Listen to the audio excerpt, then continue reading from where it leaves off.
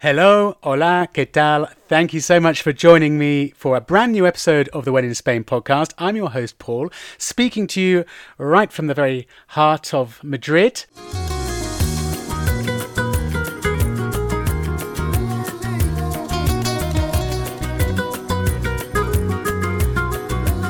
Well, first of all, I must say to any long-term loyal listeners to the podcast, we're back.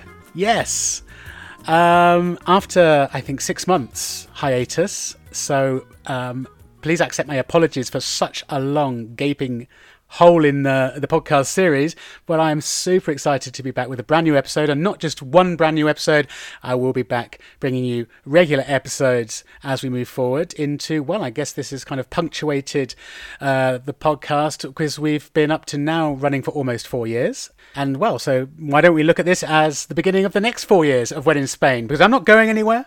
I love bringing you guys, fellow Spain fans, little slices of Spain, Spanish culture, lifestyle, insights, food, drink, history, language, travel.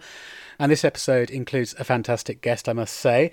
So I'm really excited to be back, and I've really missed doing this. I've really missed putting the podcast together.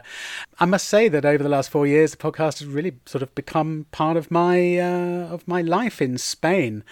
Where have I been? Why has there been such a long gap? Well, last episode I think was back in September last year. I can't believe how quickly time's flown, and we're all now April 2022. But what happened was nothing bad. And thank you to those listeners who did get in touch asking, are you okay, Paul? You know, what's going on? Really appreciate everyone who got in touch to see if everything was okay. Yeah, it's fine. What happened was basically last October, I started a new job. I went from working kind of effectively part-time freelance to full-time. I got offered a really good job opportunity last October that I just really couldn't say no to, and I kind of knew that it was going to impact on my free time a bit because it was back to 40 hours a week full time, whereas before I had my mornings free, I had an extra day per week free, so I always had plenty of time to work on the podcast. This has not been the case since I started this job, which, by the way, I've really been enjoying. The job is working in marketing and PR, specifically as a copywriter for a large electronics and technology company, an international company, and I'm working for them here in their Madrid office. It's been great fun, lots to learn, lots to get to grips with, and I just felt that I just needed a bit of time off from the podcast just to focus all my energy into getting into the rhythm of a new job. And so that's what happened. Although I have to admit, I did not plan on having such a long gap as this. I said to myself, I think, I'll get an episode out at Christmas, or definitely in January in the new year, we'll be back with new episodes. And here we are, almost the middle of April now, and it's taken me this long to get you guys a new episode. So I'm really sorry about that. But anyway, here we are. I'm back. I've almost sort of forgotten how you do it. So I've forgotten what you do, when you haven't done like a particular task or job for months and you go back to it. It's a bit like when you go on holiday from work and you go back to your job and you're like, how do I do this again? I'm really excited to be back, and I just want to make it absolutely clear that the When in Spain podcast is not going anywhere. As long as I'm around, the podcast will be around. But I think, moving forward, just have to be a little bit realistic about expectations and how often I can get episodes out, and just the fact that, sometimes life gets in the way, and when it does, the podcast may have to take a back seat, maybe for a couple of weeks, but not for 6 months anyway. So what have we got coming up in this episode? As you've probably seen from the title, we're talking about bars in Madrid. 10 Madrid bars that you really definitely should visit. These are 10 bars for your checklist when you come to Madrid. They've been chosen by my guest Chris Lynch. Chris is from the UK. He runs a social media group called the Spanish Wine Collective, also has a website as well. This is a space dedicated to fans of Spanish wine. Chris got in touch with me a couple of years ago because he was actually a listener to the podcast, and when he was passing through Madrid, we actually met up. We got on really well, and Chris was telling me about his kind of story and his connection with Spain, and well, it turns out he's really into his wine, so when it comes to Spanish wine, he really knows his stuff. He used to import wine to the UK. I'm not sure actually if he still does, and he used to have his own Spanish bar back in the UK. He's been visiting Spain since the early 2000s. He comes to Spain multiple times a year. He often passes through Madrid, and we have a meet-up and a catch-up. I've realised since getting to know Chris that he really knows the best places to go in Madrid. Because sometimes when you live here full time, you kind of forget what's right on your doorstep, right? And sometimes you need someone who comes from the outside to tell you that these are the places that are worth visiting when you're here on a trip to Madrid, if that kind of makes sense. So Chris is going to describe the bars to us, the people who run the bars. Some of them are family run still. He's going to describe the interior when you walk in, what you're going to see, the tiles, the copper counter, the wooden interior, the colours. More importantly, what you can enjoy in the bar. His recommendations on what to order, whether it's wine or beer, tapas, the raciones, what food you should be ordering, what the classic dishes are in these particular different bars as well. So hopefully give you a really good flavour of these 10 Madrid bars. I want you guys to sit back, close your eyes, soak up the background ambience of the bar where I met up with Chris a couple of weeks ago now. Picture yourself there, sipping the wines, sipping the beer, picking at the tapas, enjoying those raciones that we talk about, and transport yourself with the help of Chris guiding us to these authentic Madrid bars.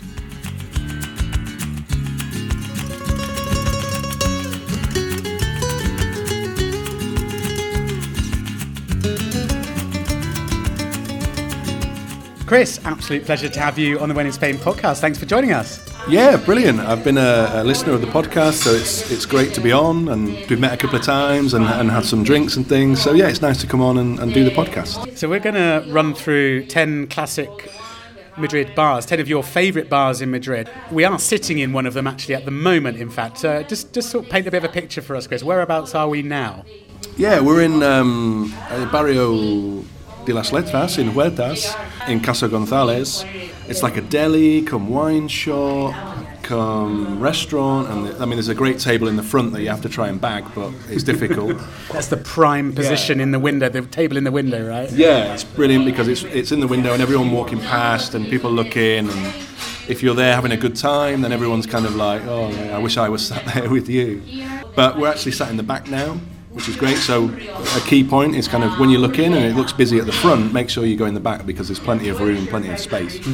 And what this place is good for is wines. They generally have lots of wines by the glass, so you can tend to drink around Spain, whether you want wines from Bierzo or Valdeorras or Jumilla or Madrid, rather than that classic Rueda, Rioja, Ribera, which is kind of classic of most Madrid bars. I think you described them as the 3 R's, right? 3 R's that you always find in Madrid. Yeah, so this place is good for that, and as like most places in Spain, for like €2.50, €3, you can get a glass of wine. So if there's something you don't like, then there's no risk. But what's good about this place is they have nice tabla de quesos, like boards of cheese and meats, and it's just great because it's open. It's also open all through the day. Yeah, I agree, because actually, it's a Saturday lunchtime now, isn't it? Sort of early lunch, I suppose. I got here about 11 o'clock and I had breakfast here. I had a café con leche, the tosta with the tomato and olive oil toast. So you can come here at about 11 o'clock and get a breakfast as well. So it kind of caters for everything. What I love about it is, like you said, the cheese boards, the meat and sausage boards that they put together for you. And it's just a really cosy, charming little bar. Yeah, tins of conserves in the front there, tins of fish and seafood. You got a little counter with the cheeses, which they will prepare for you to take away as well if you want. Yeah, if you're staying in an Airbnb and you're staying for a while and you think we're going to stay in tonight, you can come in here and sort of use it as a deli. And the staff are really helpful and you'll feel very comfortable. If you don't speak a lot of Spanish, they'll look after you. So yeah, it's a really nice place. Yeah. We're on Calle de León in the literary quarter of Madrid. Is you look in a window and you think, oh, it's full, it's tiny, there's not much space there, and you'll just walk on by. Don't do that, because they have got a room at the back with, about 10 tables or so you might get lucky and find a space. Before we move on to our next bar on the list, Chris, I wanted to kind of ask you your relationship with Spain, because you've been coming here pretty much every year for quite a long time, and you're also very into your wine, and you like to travel around Spain visiting wineries. What is it about Madrid that you love, and what keeps bringing you back? I think I first came here in 2002. I didn't come then until like 2007, I think, because I read a great book by Tim Parfitt, and I think you know the guy. A Load of Bullets called. Yeah. He's a British guy that in the late 80s got posted out to Madrid, and he got posted out to launch Vogue in the late 80s. But he just describes this, especially in those times. I mean, long lunches and turning up to the office at 8 and nobody turns in till 10, and then they go out for a pincho tortilla and a coffee. For me, he kind of painted a really hedonistic image of Spain in the late 1980s, where it was all about going out, drinking, partying, and turning up to the office late every day. And I have to admit, it really sort of inspired me to come and live in Madrid, although I don't know if it's quite the same these days. Yeah, A Load of Bull, Tim Parfitt, do give it a read. It's a fun read. Yeah. So I started to come more then, because I was like, okay, I've missed something. And that kind of inspired me also to think about, why is there no place in the UK that kind of feels like this? Why is there no somewhere that just kind of does? It's not about aesthetics; it's more about product, and the product being front and centre. So then the corporate job that I was working, which I used to every day try and plot a way out of, like most people who work in corporate jobs.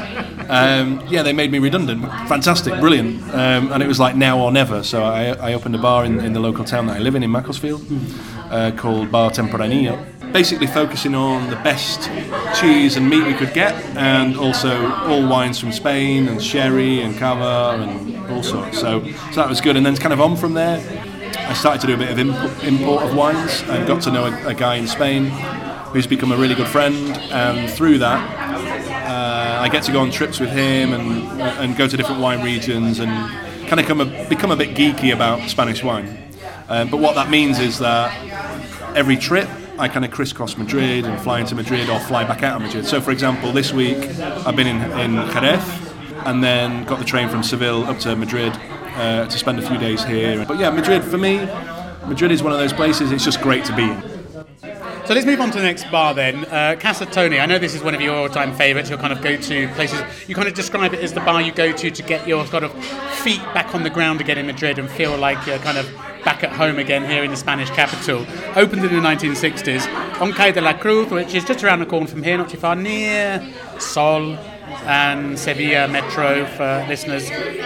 Incidentally, listeners, I will put a list of all of these bars and their addresses, links to their websites, etc., in the show notes of this episode. Anyway, Casa Tony, tell us about it, Chris. Yeah, I mean, friends of mine got to know that I was coming to Madrid, and I like Madrid, and would always say, we're going to come, where should we go? Which is a really big question in Madrid, because there are so many places, really. I mean, with this list of 10 classics, we're really scratching the surface. Yeah, so I literally had in my phone and the notes, and would just literally copy and paste it. So Casa Tony would always be the kind of first one. Okay, it looks a little bit everyday, but what I like about the place is that most people would go in and look at the menu and they would just recognise the food words, right? Okay. We're not expecting people to come with a native level of Spanish, but you will go in there and go, okay, look at the menu, and you go, patatas bravas, boquerones, and it is just a really cute old place, and there's you can see everything being cooked on the plancha. Everything is, all the ingredients are kind of out on the counter, so you can kind of look along and go, I fancy a bit of this, or I fancy a bit of that, and they kind of cook it there in front of you. Super cozy, super friendly. And like you said, I love the fact that actually even before you walk in the place, in the window of the bar, you can see the plancha, as you called it in Spanish. It's like a sort of griddle or a grill, where they're literally frying the pig's ears and the octopus or whatever it might be. So you can, even before you walk in the door, you get a little preview of what they're doing. There's always someone in that window there busy with the plancha, because the little kitchen is behind the bar, right? So yeah, it's a really authentic, cosy, good choice, I would say, and a really central, easy to get to location as well on Calle de la Cruz. Next stop on your list of 10 classic bars in Madrid is Casa del Abuelo. Abuelo meaning grandfather, the grandfather's house or place. Opened in 1906, apparently. Give us your impressions of Casa del Abuelo, Chris. Yeah, so Casa del Abuelo is, you'll probably see 5 or 6 places around Madrid. They've grown and grown, and actually, to be fair, just to say one point, I think there's an old place called Casa Siriaco on Calle Mayor, which was going to close, but actually Danny, the owner of Casa del Abuelo, actually stepped in, and with the owner of Casa Alberto, I think, stepped in and saved it, because it was going to become a Five Guys or something. Oh no, really? Yeah, so don't need any more Five Guys in Madrid. No, and in Madrid there's also there's like an association of bars that are above 100 years old. Yeah. And they're sort of key part of that, to make sure that they maintain these bars with lots of history and all that kind of thing. But Casa del Abuelo, the one I like, is on Calle Victoria. Yeah. Calle Victoria. That's the original one with no seats or anything. It's just standing room only. And again, like Casa Tony, there's a guy. I think there was a guy called Paco, I think, who was really old, and he was the guy on the stove doing all the cooking. And it's just one of those places where all the guys clearly like working for them, and it's, everyone works for them for ages. But for me, it's like all old tiles, and it's one of those places in Madrid, one of the few places now where you throw stuff on the floor, and so there's napkins and prawn heads and all sorts on the floor. And there's loads of old images of how it was in the past, and the people that work there, and they're all stood outside in their like white tunics, and it's all very romantic, and they're famous for prawns. So yeah, the gambas al ajillo, right, the garlic prawns. Yeah, for me that's my favourite. Gambas al ajillo. And the gambas al ajillo will be brought over to your table in one of those sort of brown terracotta dishes, absolutely like sizzling away in the oil. You have to be quite careful with that. Yeah, I mean, my girlfriend Antonia is always keen, so kind of dips in too early, because what you do is you tear the bread up and you just kind of place the bread in the oil, and I let it cool, but she kind of goes too early and gets burnt in the end. But hey, it's one of those great places, and also they do a sweet wine, so they have their own winery in Toro. Oh, right, okay. Yeah, I think the story was that they were buying so much wine for the bars, so they said, okay, let's go and get a winery, and they do a sweet wine, and it's served in I think it's called a chateau. So yeah. Un chateau. Un chateau is, if anyone who has been to Spain before will know, you don't see them outside of Spain very often, I think. It's that short, stumpy glass.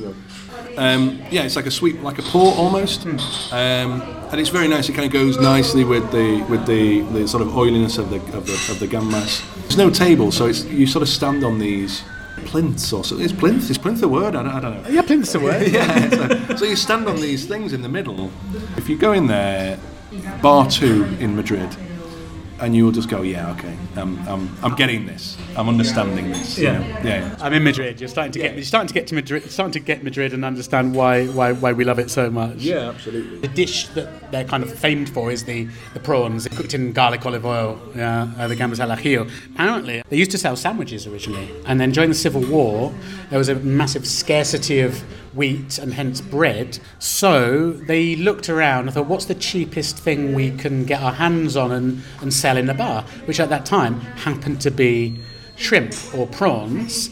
And that's not anymore, right? Yeah, Chris has just said to me, not anymore. Yeah, right. Every year I come, it's the price seems to go up and up. I walked past one of their bars the other day, because there were sort of like a triangle of them, like you said, there are 3, the original one, and there were a couple of others nearby that were sprung up.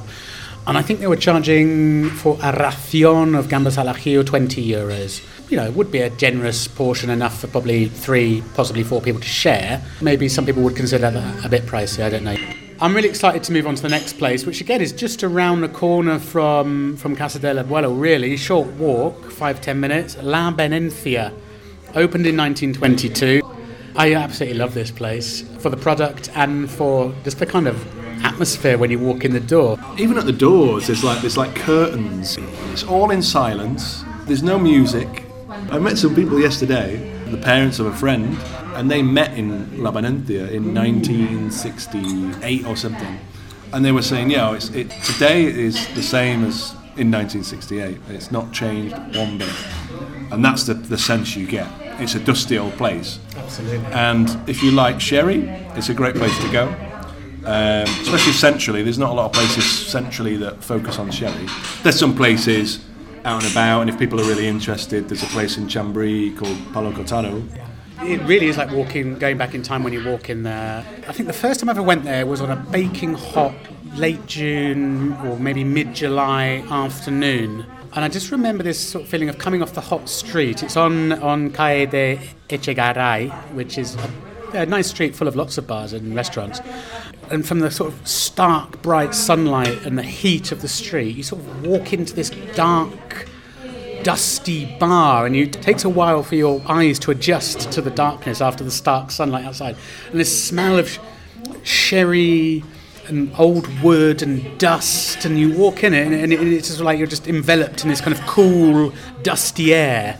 And you've got this beautiful wooden bar along the left-hand side, and at the end of the bar you've got this ancient cash register, and you've got these barrels at the end of the bar, barrels of sherry. Because for me, the way to enjoy this bar is to stand at the bar ordering your little schooners of sherry. And they chalk them up on the bar, so they would keep a tab of how many sherries you've had, literally by just scratching a piece of chalk on the top of the bar, and then at the end they'll write the total that you owe with chalk on the wooden bar, which I absolutely loved.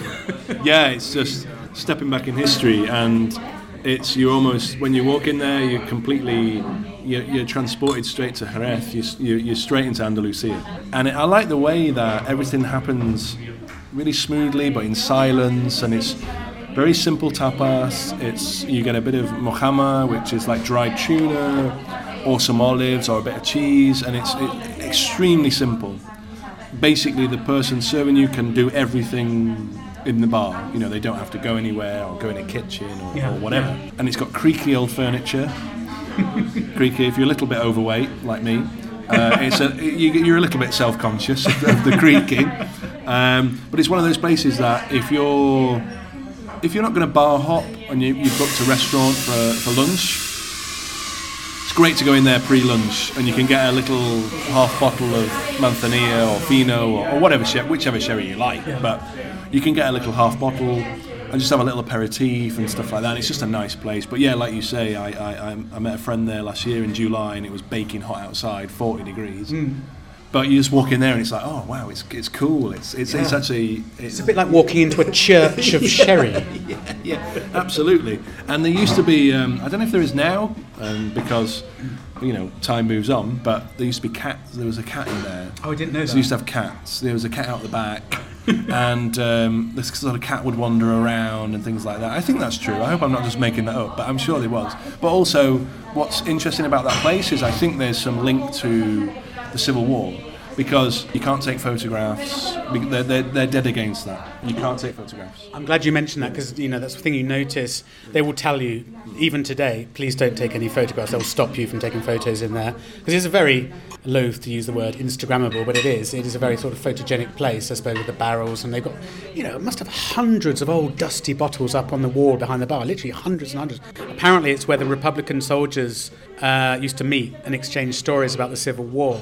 And they used to kind of share snippets of information, strategic information about like advancements of troops from Franco's side and that kind of thing. It was also a place where journalists used to hang out to get the kind of inside track on the latest developments, notably Hemingway. It's one of Hemingway's famous haunts in Madrid, where he used to go and fraternise with the troops. They've still got a sign hanging up on the wall saying, no. I think they've got several signs dotted around the bar saying no photos, no photos. And apparently that goes all the way back to that time in the Civil War when they were just wary of fascist spies. Yeah. And the other thing is, you can't tip in there. Yeah, they don't like you can't tip. You can't tip, and I don't know why. But even like 50 cents, they sort of wave it back at you like you've offended them, and I don't know why that is. If that's something to do with. I believe it is from what I was reading, but I'm not 100% sure. But important to mention that sherry, I think 5 different types that they have there. In the big barrels. So Fino, Manzanilla, Oloroso, Amontillado, Palo Cortado. They have all those, probably Pedro Jimenez as well. Yeah. I'm always one for places that have a very succinct product list, and my word, they do.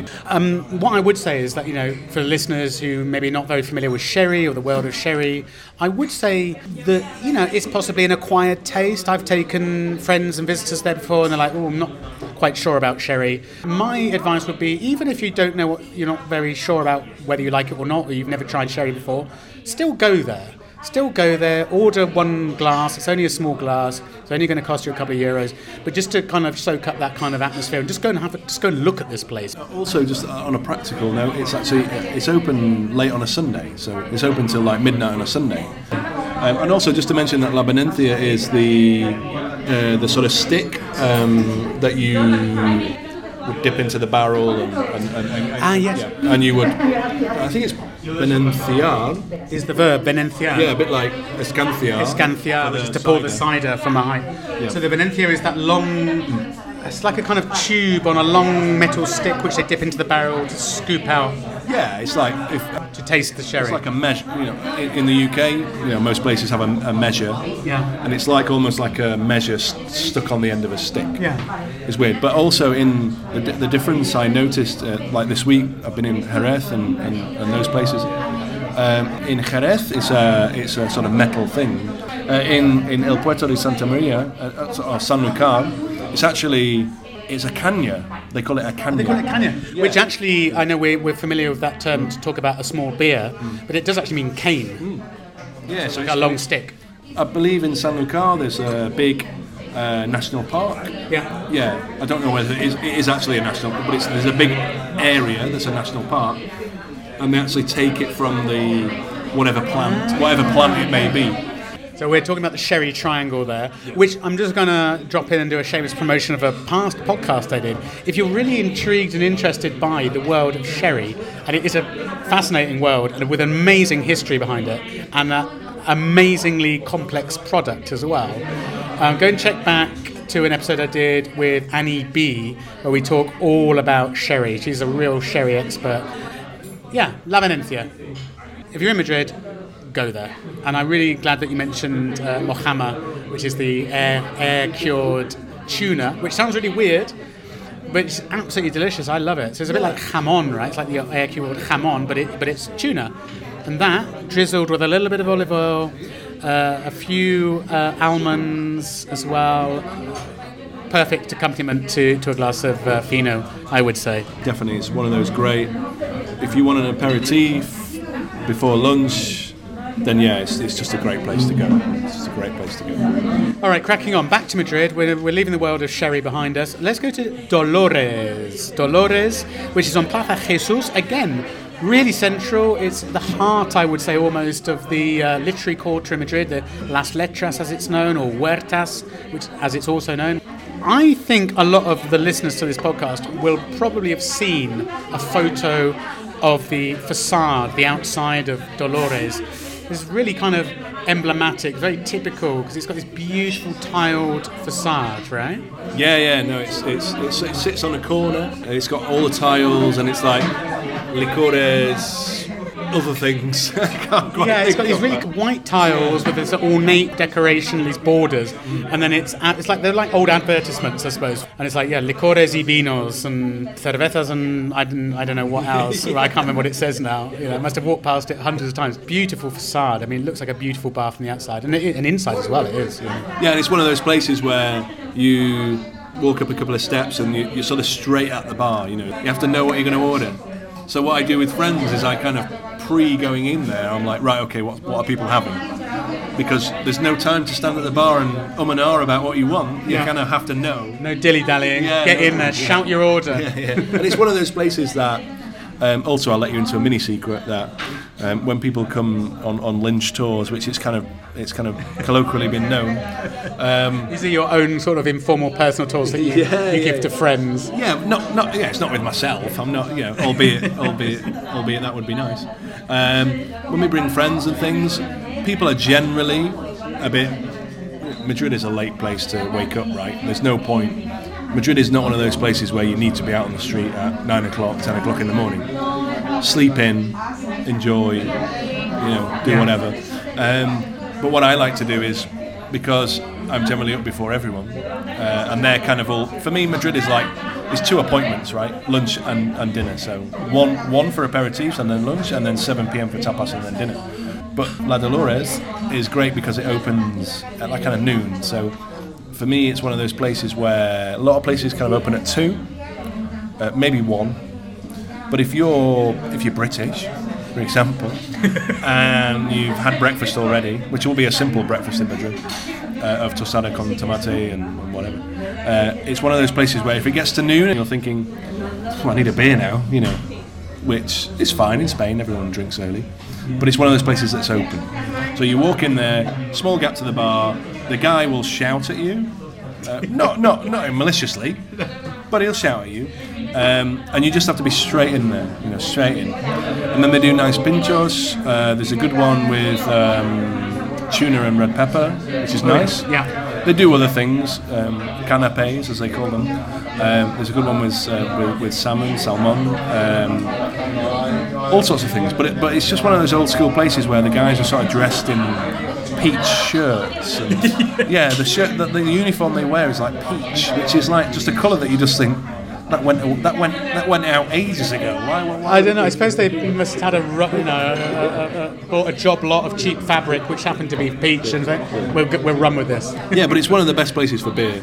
I think I'm not talking about, again, if you listen from the UK or US or whatever, then you'll be used to kind of craft beer and IPAs and all that kind of stuff. This is just kind of classic Mao from Madrid, but the way it's poured and it's brilliant. It's like one of the nicest places to just drink a really good caña. And it's also one of those places where a lot of locals come in and they're like in there for like 10-15 minutes, which is crazy. They might have their shopping with them, so they've been to the market and bought stuff for lunch, and they just kind of pop in, quick drink, 10 minutes, and I'm out the door. Yeah. And it's transient like that. Yeah. People don't stay for very long. I really like this bar because its location is great. It's very near to the Paseo del Prado. It's near to the museums. It's in a very attractive neighbourhood where you've got loads of boutiques and restaurants and other bars as well, which are worth exploring. It's very central, and I think it's worth mentioning. It's probably a neighbourhood worth considering on a first visit to Madrid to stay in, because there are hotels, there are Airbnbs, there are pensiones, there are lots of different places. It's a very easy place to base yourself. The interior is got this beautiful wooden bar with the white marble bar top, and it's really attractive inside. I think every time I've been there, to be honest, I've sat outside. They have a few small tables along the wall, right in front of these these old school tiled facades. And that's a nice place to sit and watch the world go by. There's a couple of places either side. There's Cerveceria Cervantes and Los Gatos. So you can actually do like a little crawl, not a crawl, but there's kind of 3 places next to each other that is quite nice to do. Let's move out of Huertas or Las Letras neighbourhood and move up towards La Latina, I suppose. Well, we're kind of borderline La Latina. We're very close to Plaza Mayor with Bodegas Ricla. Now, and again, Chris, I know that you absolutely love this bar. What is it you like so much about it? This is my happy place. There's a couple of happy places, but this is one of my favourites. And it's a tiny place, and this was one of the things about opening my own place in the UK, is to kind of try and recreate this feeling. The bar is literally the width of the double doors, right? The bar is 2 meters wide by 5 meters long, 4 meters long, and that's it. That is it. It's the width of the door. Okay, COVID's changed a couple of the procedures, But pre-COVID, it was everyone just jams in, and because it's so small, the bar is on the left and it's like a little trench, and Emilio can just run up and down that trench and serve everybody, because everything is in. I mean, you've been in bars, right, where cañas and tapas are being passed over your head because you're like, you're like six people, 6 rows back, and it's like, that's my order, and he's passing it back to you. But the beauty of this place was it was so small that Emilio can literally just run it from this tiny trench. He doesn't have to come round. It's sort of like within reaching distance of every customer. Yeah. And Emilio, I mean, you know Emilio. You've been there so many times, and he knows you now when you go there, right? Yeah, Emilio is a lovely guy. Speaks good English as well. If you have any issues around feeling a bit uncomfortable, go in there. He'll look after you really well. It's run by him and his brother Jose Antonio, I think, and his mum Anna. She's out the back. And it was like an old wine shop, an old bodega. So they've got the old tinajas there in the back. What's a tinaja, by the way? Yeah, it's like a barrel, but it's made out of. It's not made out of wood, is it? It's kind of made out of something ceramic, clay. I think it's like a clay barrel. Yeah, and they've got these 3 or 4 tinajas. It would be wine from Valdepeñas. It would be like really basic wine, and people would come in and buy. I mean, they don't use them these days, but they're there. I don't think. Do they? Do they still use them? No, to store wine? No. I was in when I was in Jerez this week. There's loads of places like that. Despacho is a word, and loads of guys were coming in with empty plastic bottles, going, "Can you fill these? Can you fill it?" So they're buying a litre of Manzanilla and a litre of this and a litre of that. So that's what it would have been like in the old days. So what that means is that there's no kitchen, so things are very simple. So as I always used to say in the bar in Macclesfield, stuff on bread, right? Stuff on bread. So they would do nice cabrales in cider on bread, or nice manchego, in sort of soaked in olive oil, and then on bread it's nice. But then they do like a tapper of the day, so they will do Mama's albondigas are super homemade, really natural, like fantastic. And they do things like judiones, which is like the big butter beans, or berdinas, which is like the small, maybe like haricot beans type thing. With quail, which sounds kind of like posh, right? With quail, but very, very normal in Spain. With quail or partridge, and you sort of have to, in that very British way, sort of gnaw through some bones and things. But that's just, that's part of the deal. But his vermouth, Emilio's vermouth, is very good. I was going to ask. Yeah, it's very good. I think it's one of the best. It's Vermouth del Grifo, so it's from the tap. And for me, it's great. So I like vermouth, and a lot of people don't know about vermouth culture in Madrid. Sometimes it can be a bit sickly and a bit sweet, but they seem to have it right. Why that is, I don't know. But he generally has nice wines. They're quite safe, Ribera, and last night we were in there drinking a wine from Toro. It's hospitality done very well. Very well. It's like a family. It's like you go in there, if you go in a couple of times, few times, you get looked after like family. It's fantastic. It's a really charming bar physically as well. It's green and red paintwork. It's super cozy. I know that in times of COVID they've put a few tables outside now. I don't know whether they'll continue with those or not. Who knows? But yeah, and I think everyone who comes to Madrid is going to know Plaza Mayor. It's literally spitting distance from Plaza Mayor. Now, one of the streets that leads off Plaza Mayor, it's on that street as you head down to the La Latina neighbourhood. And it's opposite Botín, which for me is like, wow. I mean, like, there's another bar nearby which used to be called Cebarif, which was opposite Mercado de San Miguel. So, like Ricla, it's opposite a very famous place, but that just kind of gets rammed with tourists, and like Mercado de San Miguel got rammed with tourists, and everybody kind of forgot the nice place opposite that looked really real and authentic. Which I think is a real shame. It's a real shame. Don't turn around and go in Ricla. It could be a blessing in disguise in some ways. I don't know. I mean, Botín, oldest continuously functioning restaurant in the world. Don't want to go into too much detail about it. I've never been, you've never been, we've never been. So I don't want to sort of heavily criticise it in any way, but it does seem like it's heavily on the tourist trail. Every time I walk past there, there's a tour guide standing outside with a group of 20 tourists pointing at it. It's got a certificate from the Guinness World Records in the window. You can't really see into the restaurant from the windows. It's got this weird kind of model of the restaurant in the window. I'm sure, the quality of the food they do is probably pretty decent, maybe, but it could be pretty overpriced. It's super, super touristy because of it was really trading off its fame of being, the oldest restaurant in the world. I don't know. Interestingly, I found out, actually, just quickly, that Ricla, the family that founded it, back in 1867, the name comes from a village in Aragon. And originally, they sold lots of Aragonese products and food and dishes from Aragon. So Ricla is actually a name of a small town in Aragon, and that's where the family emigrated to Madrid to set up the bar, and that's why it's called Ricla. Yeah, kind of interesting. In 1867, so it's one of the old ones. Such a sense of family in there. It's the two sons and the mother. Anna, if it was my mother, I'd perhaps let her retire and put her feet up. But she's always out the back, and Emilio will shout the orders to her, and she comes shuffling out. Sometimes, most of the time in her slippers, because she lives upstairs. So why put shoes on to come downstairs? Oh, good for her. I don't blame her. It's super cosy, beautiful bar, a must visit. Right, let's crack on. We got. I think we've got 5 more to go. Casa Revuelta, again, absolute classic. What do you order in Casa Revuelta? Una caña y un bacalao. Una caña y un bacalao. Sí, siempre.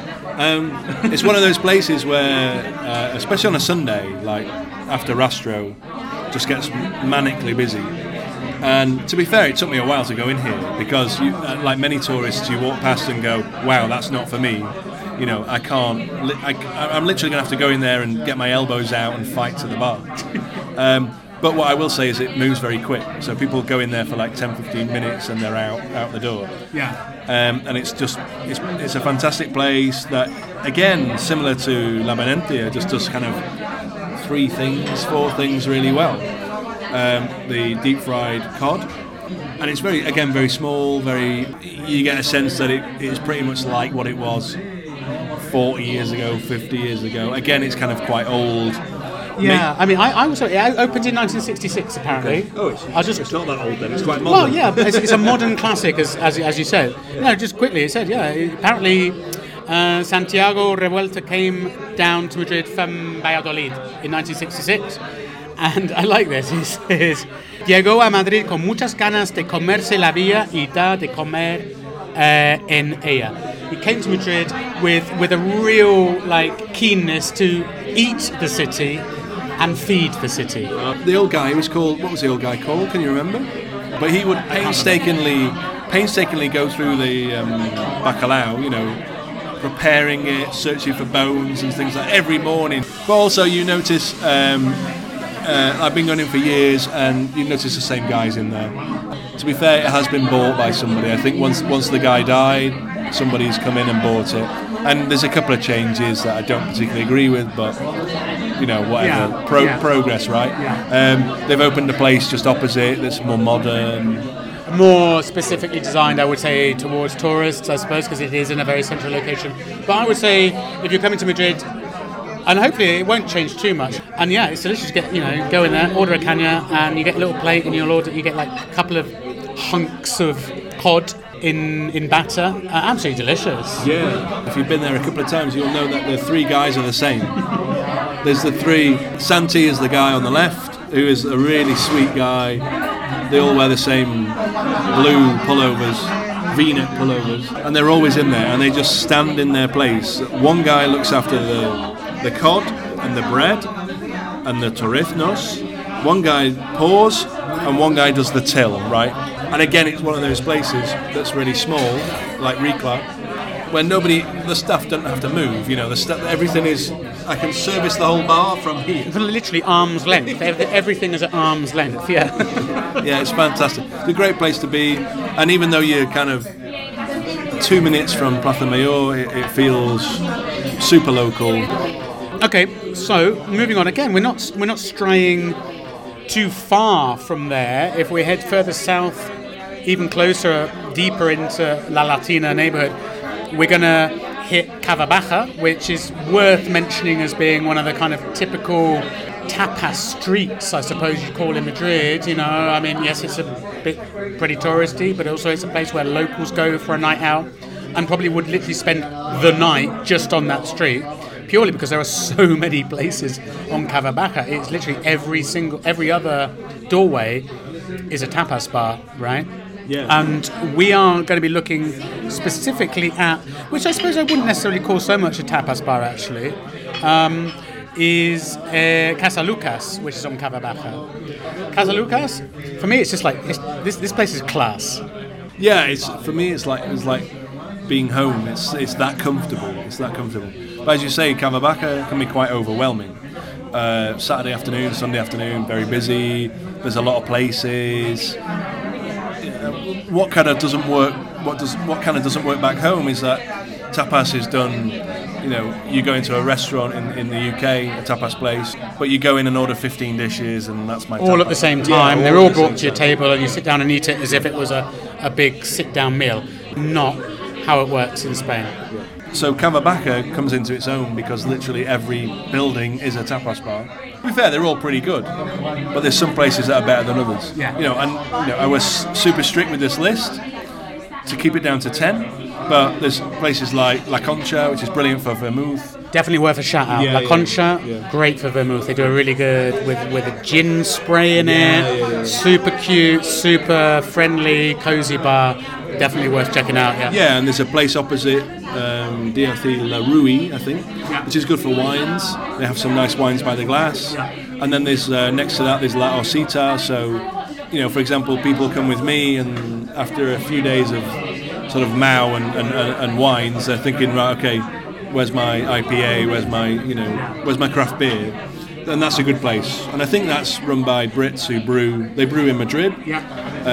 So again, that's a great place if you suddenly get a bit sick of, Mao and you want some. I'm glad you mentioned that. No, if you want craft beer IPAs, and they do their own range of beers brewed right here in Madrid, La Osita, the Little Bear. Two British guys, lovely guys. In fact, I did an episode with them quite a long time ago. Check back for that episode all about the craft beer scene in Spain. Casa Lucas is just one of those great places. I mean, I walked past yesterday. I'm here with my friend, and we walked past yesterday and sort of looked in the window, and straight away I was sort of looking if there's space at the bar, which you kind of have to do now with COVID. Everyone kind of has to have their bum on a seat, which kind of takes a bit of the shine away from Madrid because it's not about that. But I looked in the window, and the guys were like, "Oh hey, there's space here," and they're just really nice guys. And I think they've been going since the early '90s. I think it's one of those. Okay, it's not one of those really traditional 100-year places, but it's. We were talking before, and I think we kind of agreed. A modern classic. Yeah, a modern classic.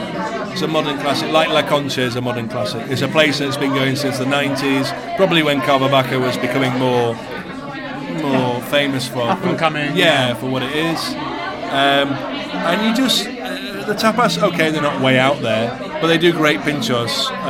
For example, there's a couple... Alea and Cariñena, which I like. One Cariñena is like pork steak with caramelized onions and different things, and Alea is like chicken with sweet corn puree and stuff. So, okay, it's not like mega creative, but it's much better than, or much more creative than what you would normally get. It's like more of a refined take on Spanish tapas, I suppose. Like they put a lot of attention to detail and the presentation, that kind of thing. Yeah, and the wines are good. The wines by the glass, again, not crazily out there, but they do a good wine by the glass selection. They do a good wine by the bottle selection, and again, it's popular with tourists. I think for me, if you just kind of pull up a stool at the bar, especially on a Sunday or a Saturday afternoon, and just go, right, I'm committing to here for the next few hours, sit at the bar, and you can easily while away an afternoon in a very relaxed environment. Again, it's quite small, so everybody kind of gets jammed in. you just get a really nice warm buzz about the place, and for me it's one of my favourites, and I've got to kind of know the guys now, and it's a place I will always go. Let's move on. We've got 2 more to go. We're at number 8 next on our list. I'm going to put my hands up here and say I've never been to this place. Never been. This is up in kind of Chueca neighbourhood, not far from Chueca Metro, not far from Sevilla Metro, so very central location in a kind of pretty hip neighbourhood, I would say. Pretty cool and hip. It's a really good street, Calle Libertad. Yeah. There's a place right at the beginning called Celso y Manolo, which I like. That place I know. Yeah, I mean a lot of people that live in Madrid would say, okay, it's a bit, it's maybe. It's reliable. Yeah, it's reliable, but Celso y Manolo is not that. This is not the place I'm trying to talk about. No, we're not. This is not your recommendation, by the way. Yeah. But it's one of those places where, if after a few days you've got a bit sick of bread and potatoes and carbs and starch, go there because you get a lot. The food is quite fresh, lots of good tomatoes. If you're like me and you live in the UK and you can't get your hands on a good tomato, you go there and they literally do like a plate of 5 tomatoes. Like it's a tasting menu of tomatoes. It's like, we're going to give you 5 different types with really good olive oil and really good salt, and it's fantastic. But anyway, up the street a little bit is a place called Vinoteca Bides, which again is, splits the room with people in Madrid. Some people like it, some people don't. I really like it. The guy that owns it, Vicente, he's a character, I'll give you that. I remember you saying. Yeah, he's a character. I think he's been on TV a lot and things like that in his previous life, so make of that what you will. But he's opened a bar that is, if you like wine and you want to go and taste different wines from around Spain, it's a fantastic place to go. He is from I think his family were winemakers from La Mancha. So there is a little picture of him when he was quite chubby as a little kid, with his dad, and they're in the vineyards and in La Mancha. But then he's created this great place where I think there's every single region of Spain is covered by the glass. By the glass. So by the glass they will probably have like 20 different selections, and it's just a great place to go to try different things. And again, €2.50, €3, €5, €10 if you want to be a bit out there. But generally for like €3 or €4 you can taste your way around different parts of Spain. And they do great cheeses as well, good ham, and different quite simple things like that. Also the staff are really friendly, again, young guys that speak English. No, I'm not saying that's what it's all about, but also, and some quite avant-garde dress. Yeah, I've heard sort before. Of skin-tight T-shirts, which wouldn't particularly look very good on me. Nor me. Yeah, nor me. So it sounds to me like they put this place together. It's kind of modern, and what they've kept in mind is the range of wines, so you can taste Spain by the glass. Kind of a modern, quite informal atmosphere, and some good tapa. Well, cheese and embutidos with it as well, which I think kind of need more of in Madrid. Actually, there are more and more places all the time, but to be able to go to a one-stop shop, as it were, and be able to taste wines by the glass without committing to a bottle from literally all over Spain, and in an informal, relaxed environment. It's not too stuffy. I mean, that's how I picture it the way you describe it. Yeah, absolutely. And they do good. Vicente is mad on cava, on Corpinat, which is the little breakaway group of wineries that have left the DO and set up their own thing. So you can get really good cava, like stuff that would like, oh right, okay, now I understand cava. Now I know what cava. Yeah, it's not the Cordon Nuit and Frégenet and all that kind of thing. Actually, okay, now I'm getting a feel for what it's about. And also, he just sort of looks after the wines and they're at the right temperature and things like that, which is really important. Just that attention to detail, right? Yeah, absolutely. And again, it's one of those, from a practical point of view, through years of research, it's one of those places where on a Saturday it's open all the way through.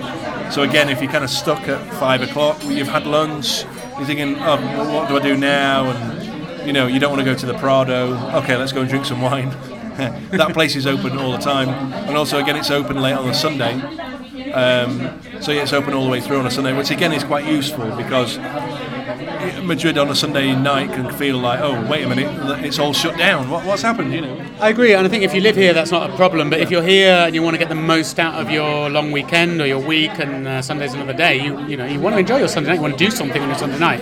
So I think that's definitely worth mentioning. I normally get my bag from the hotel or whatever, or where in the locker. You store it in a locker thing. And I normally take my bag there and just finish there. So I kind of go like, okay, right, I'm going to get a taxi from here. So I'm going to sit here for the next hour, have a couple of glasses, and then I'll get a taxi to the airport. Before heading to the airport. Yeah. It's one of those places I like to kind of finish. And it's full of locals as well, and some quite interesting characters as well. Quite interesting characters. Yeah. Good recommendation. That's Vinoteca Vides on Calle de la Libertad. Right, last one, number 10. Casa Dani, which is I'm glad you included this on your list actually, Chris, because this one is the only one on the list which is actually inside a kind of municipal market, albeit quite a posh municipal market, I suppose, owing to its the neighbourhood where it's located. Where are we going? Yeah, we're going to Casa Dani in Salamanca. So you're going to Calle Serrano, which is a very posh kind of shopping street, and it's Mercado de la Paz, the Market of Peace, I think. And it's in one of those it's in a very wealthy neighbourhood. So you walk in the market and go, oh, okay, it's not onions and carrots and things like that. This is like immaculate fresh produce, which is displayed in the most immaculate, perfect way. I mean, it's a beautiful market. I've got to say, it's a lovely place to go and hang out if you want to either escape the heat or the rain. If you're feeling particularly flush, you could, if you want to spend some money on ham, you could spend some money on ham. The fish, cheese, everything is beautiful. But there's one place in there, as you say, in the market, which is one of the really interesting things about Madrid, is how the markets have changed to try and incorporate some kind of food and drink to basically, I suppose, to kind of increase footfall, I suppose. Yeah. And also probably provide a place for the workers to go and have their lunch and stuff. But Casa Dani is one of those places where I'm a massive lover of tortilla. Some people may think tortilla, well, it's just eggs, potatoes, onions, or not onions. That's a big thing. Yeah, that's a big thing in Spain, which I've learned over the years. You're either what do they call it? Con cebollista or sin cebollista. It's very controversial. You're either a tortilla with onion or without. I'm a staunch con cebollista. Me too. And there was a place in Madrid, we mentioned it before, Madrid, which did the best tortilla. It was brilliant. It was, my word, a pincho of that was fantastic. Just opposite the San Miguel Mercado. Yeah. One of those, tortilla is one of those great dishes to have like 11, 12 with a caña or a vermouth pre-lunch. And once you get to understand it, it's one of those dishes where you go like, oh, okay, right, I get it. I need bread with this. You've got to have bread with it. And Casa Dani, for me, has replaced. Unfortunately, Sevilla is closed, but in a good way. They did well out of it. But Casa Dani has replaced that. It's become my favourite tortilla, and I think it got voted the best tortilla in Spain. And what I like about it is you walk into this kind of tucked off the street a little bit. I think it's on Calle, officially Mercado de la Paz is on Calle Ayala, which is, again, just you walk up and down that street and it's filled with posh boutiques and posh restaurants, and then suddenly there's a little entrance into this municipal indoor market. Got a nice little patio outside where you can sit outside and have a drink as well. You walk in and it's full of just, like you said, fresh produce stalls. And then on one side of the market there's just this kind of slightly a bit of an anachronism, really. This kind of looks like quite a basic bar, and that's Casa Dani. Yeah, it's just like you say. If you can kind of try and sit at the bar, there's like a very thin strip, where you kind of have to squeeze past people. But then there is a little area with tables, and people go and sit there and just order un pincho. It's like they don't even say, it's just what they order and it's what they do. Again, I think we've probably self-discovered over this podcast. It's the theme of this is what we do only, and that's we're going to do it well, but that's all we do. Yes, they do other things, and a pincho will sustain you for the rest of the day because it's fantastic. You get a big old slab of tortilla, poco hecho. It's not very well done. It's quite runny, but the taste is fabulous. The salt. If anyone loves tortilla, it's all about if the salt is right and the balance, and it's fantastic. Get yourself a caña, or I get a doble because I'm a Brit. No, I would do the same. Yeah. I would do the same. Yeah, and just enjoy it. Just stick your face in the tortilla. It's fantastic. There's other places. Bodegas La Dosa is another good place, but for me, I think Casadani has replaced the big hole in my life, which was Cerveriz. Yeah, no, I agree. I just would like to say before we round off, in a second we'll just have a quick run through kind of top tips for a visit, bar hopping in Madrid and what you should sort of look out for and what you should do. But I would just like to say it's worth mentioning that these municipal markets, which quite often don't seem anything special when you walk past them, they might look like quite a fairly ugly concrete building with an entrance that just says Mercado, and you think, well, I don't need to buy any onions or fish, so why am I going to go in there? Like you said, they've kind of adapted, and I don't just think because of COVID, but I think they've kind of adapted just over the years now because of supermarkets, and they've kind of become these kind of really interesting food courts where you can go in and there are little mini restaurants and bars now, tapas places, and you can get really good quality food, and they're it's just a different way of eating and drinking in Madrid, right? You go in there, you can hop around inside this market. I think they're fantastic, and I would wholeheartedly recommend anyone coming to Madrid to go and check these places out. I mean, they were scattered all over Madrid. I'm not going to give a list of them now, maybe I will in the show notes, but don't be afraid to walk into these markets and explore them. There's one great place which I had a tough time trying to pick 10 places and trying to keep it classic. But there's a great place in Anton Martin Market, which is just south of Plaza de Santana. Yeah. And you go downstairs and it's a bar called La Lopez, which I've told you about, and I think you didn't know about. I didn't know about it.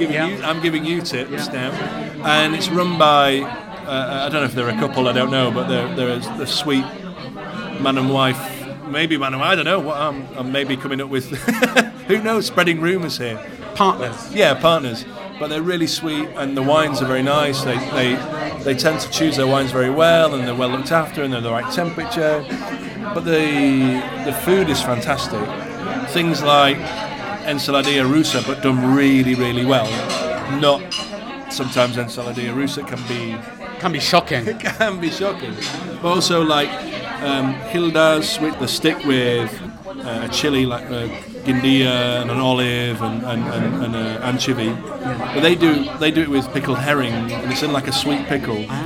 So it just feels much fresher and nicer, and so yeah. I mean, I wanted to include La Lopez, but I had a tough act. Go into these places because you're going to be majority of times pleasantly surprised. You're going to find some really good quality food and drink available inside these markets as they've kind of evolved and adapted and moved away from, one could argue, sadly, the traditional produce that they used to sell.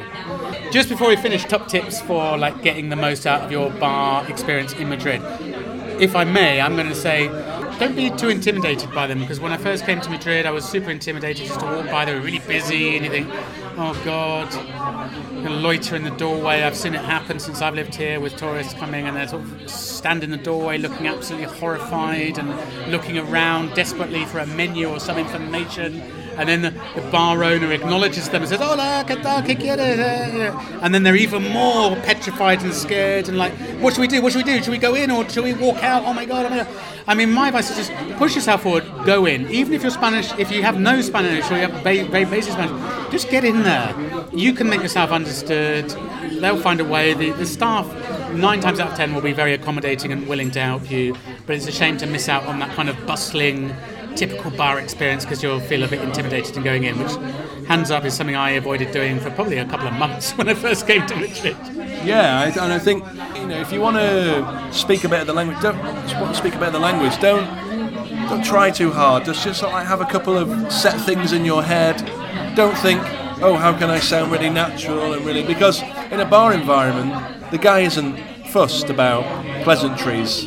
He's there to serve you in the quickest possible time. So just have this kind of set, okay, I drink beer, so mi pones una caña or mi pones una cava. Just have these kind of set things in your mind and try and not complicate things with, I really want to try something out and say something different. Don't do that. Don't be offended if you feel like the customer service is a little bit direct or brusque, because that's just how it is here. It's nothing personal. It doesn't mean that the place is terrible and they've got terrible customer service. But you'll find here it's not like, hi, how are you? Let me walk you through the menu. How are you having a good day? Blah, blah, blah. There's none of that here. It's just direct. It's like, what do you want? Tell me what you want. And that's it. And sometimes to us can come across as rude. And they're not being rude. It's just that's Spain. That's how it works here. Everyone's just much more direct. They're busy. They want to get things done more efficiently and more quickly, maybe. I don't know. Yeah, and I think also kind of following on from that is, I'm like a perfectionist. I want people to have the best experience, and if people are going away, especially to Madrid or other parts of Spain, and they say, hey, have you got some examples? I'm like, please go to all these places, and please drink this, and please eat this, and, almost like being so prescriptive. I've been guilty of this in the past where it's been like, oh, why did I go in there? Why did I take people in there? It wasn't great. And you just think, wait, just move on, because the beauty of bar hopping is you'll always get into a place that you feel is really good. I think that's a good point to mention as well. Don't commit, unless you really love it, don't spend a whole night in one place, which is something that would be probably more likely to do in the UK. You settle into one place for the night. I don't know if that's so much the case in Spain. It's much more about hopping from place to place to place. So I would say do that. The other thing that I know we've talked about before, Chris, I would say it's not a rule set in stone, and I think you touched upon it earlier, is don't write off places which look a little bit old-fashioned and a bit dated from the outside or inside as well, I don't know. Quite often they're some of the best places, whereas we can easily be seduced by, oh, look how beautiful and cool and hip and modern and Instagrammable this bar or restaurant is. But actually, you're going to have very average food, you're not going to have great service, nothing special. I think basically just don't judge a book by its cover, and especially in Madrid and in Spain in general.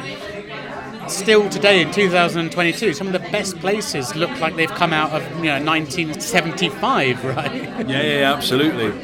And also another thing is, when you go in a place, order a drink, get the drink, see what free tapa you get. Don't just go in there and go, right, I want 2 beers and then I want 5 tapas dishes. Just go in, get a drink, get your drink, and then order from there. Yeah. Don't settle in and kind of, oh right, okay, I've got a free tapa that I'm kind of comfortable with.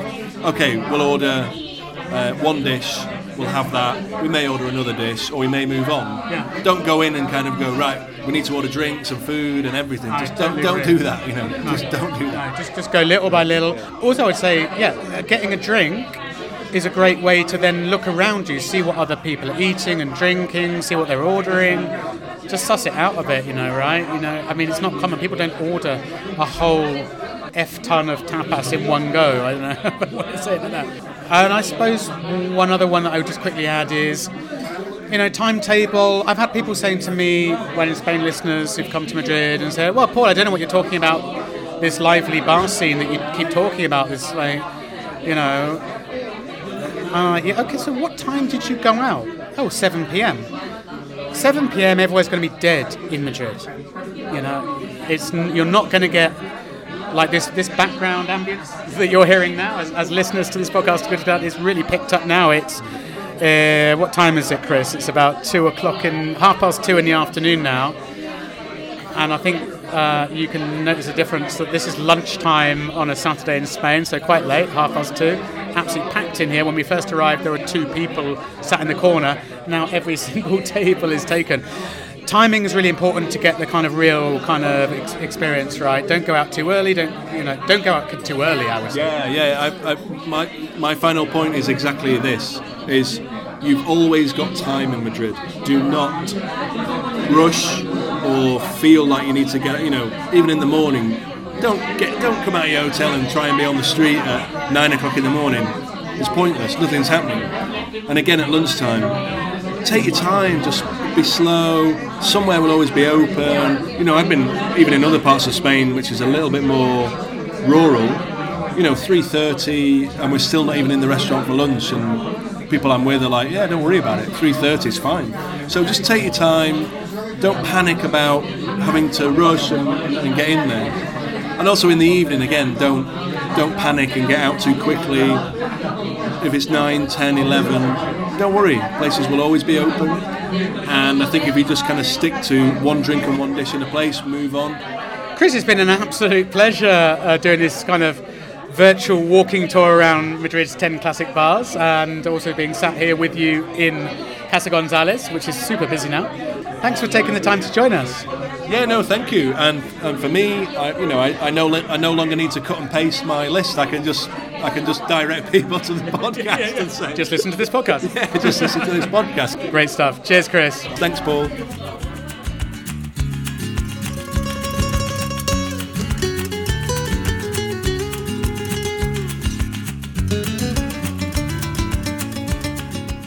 So there you have it. Big thanks to Chris Lynch for joining me. Hope we get to meet up again soon, Chris, when you're next in Madrid. And listeners, do go and check out Chris's website, which is Spanish Wine Collective. And the address is SpanishWineCollective.com, and as it says on the landing page, a shared passion for Spain, a huge range of really in-depth reviews of Spanish wine. I think, it'd be fair to say the lesser known wines, more unusual wines.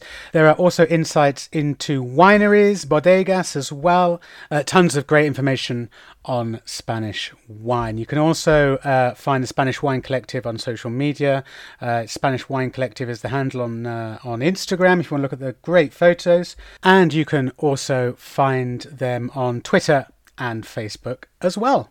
And one last thing, just before I go, please do give When in Spain a follow on social media, particularly Instagram, which is where I regularly post photos from, well, not just here in Madrid, where we live, but also other parts of Spain.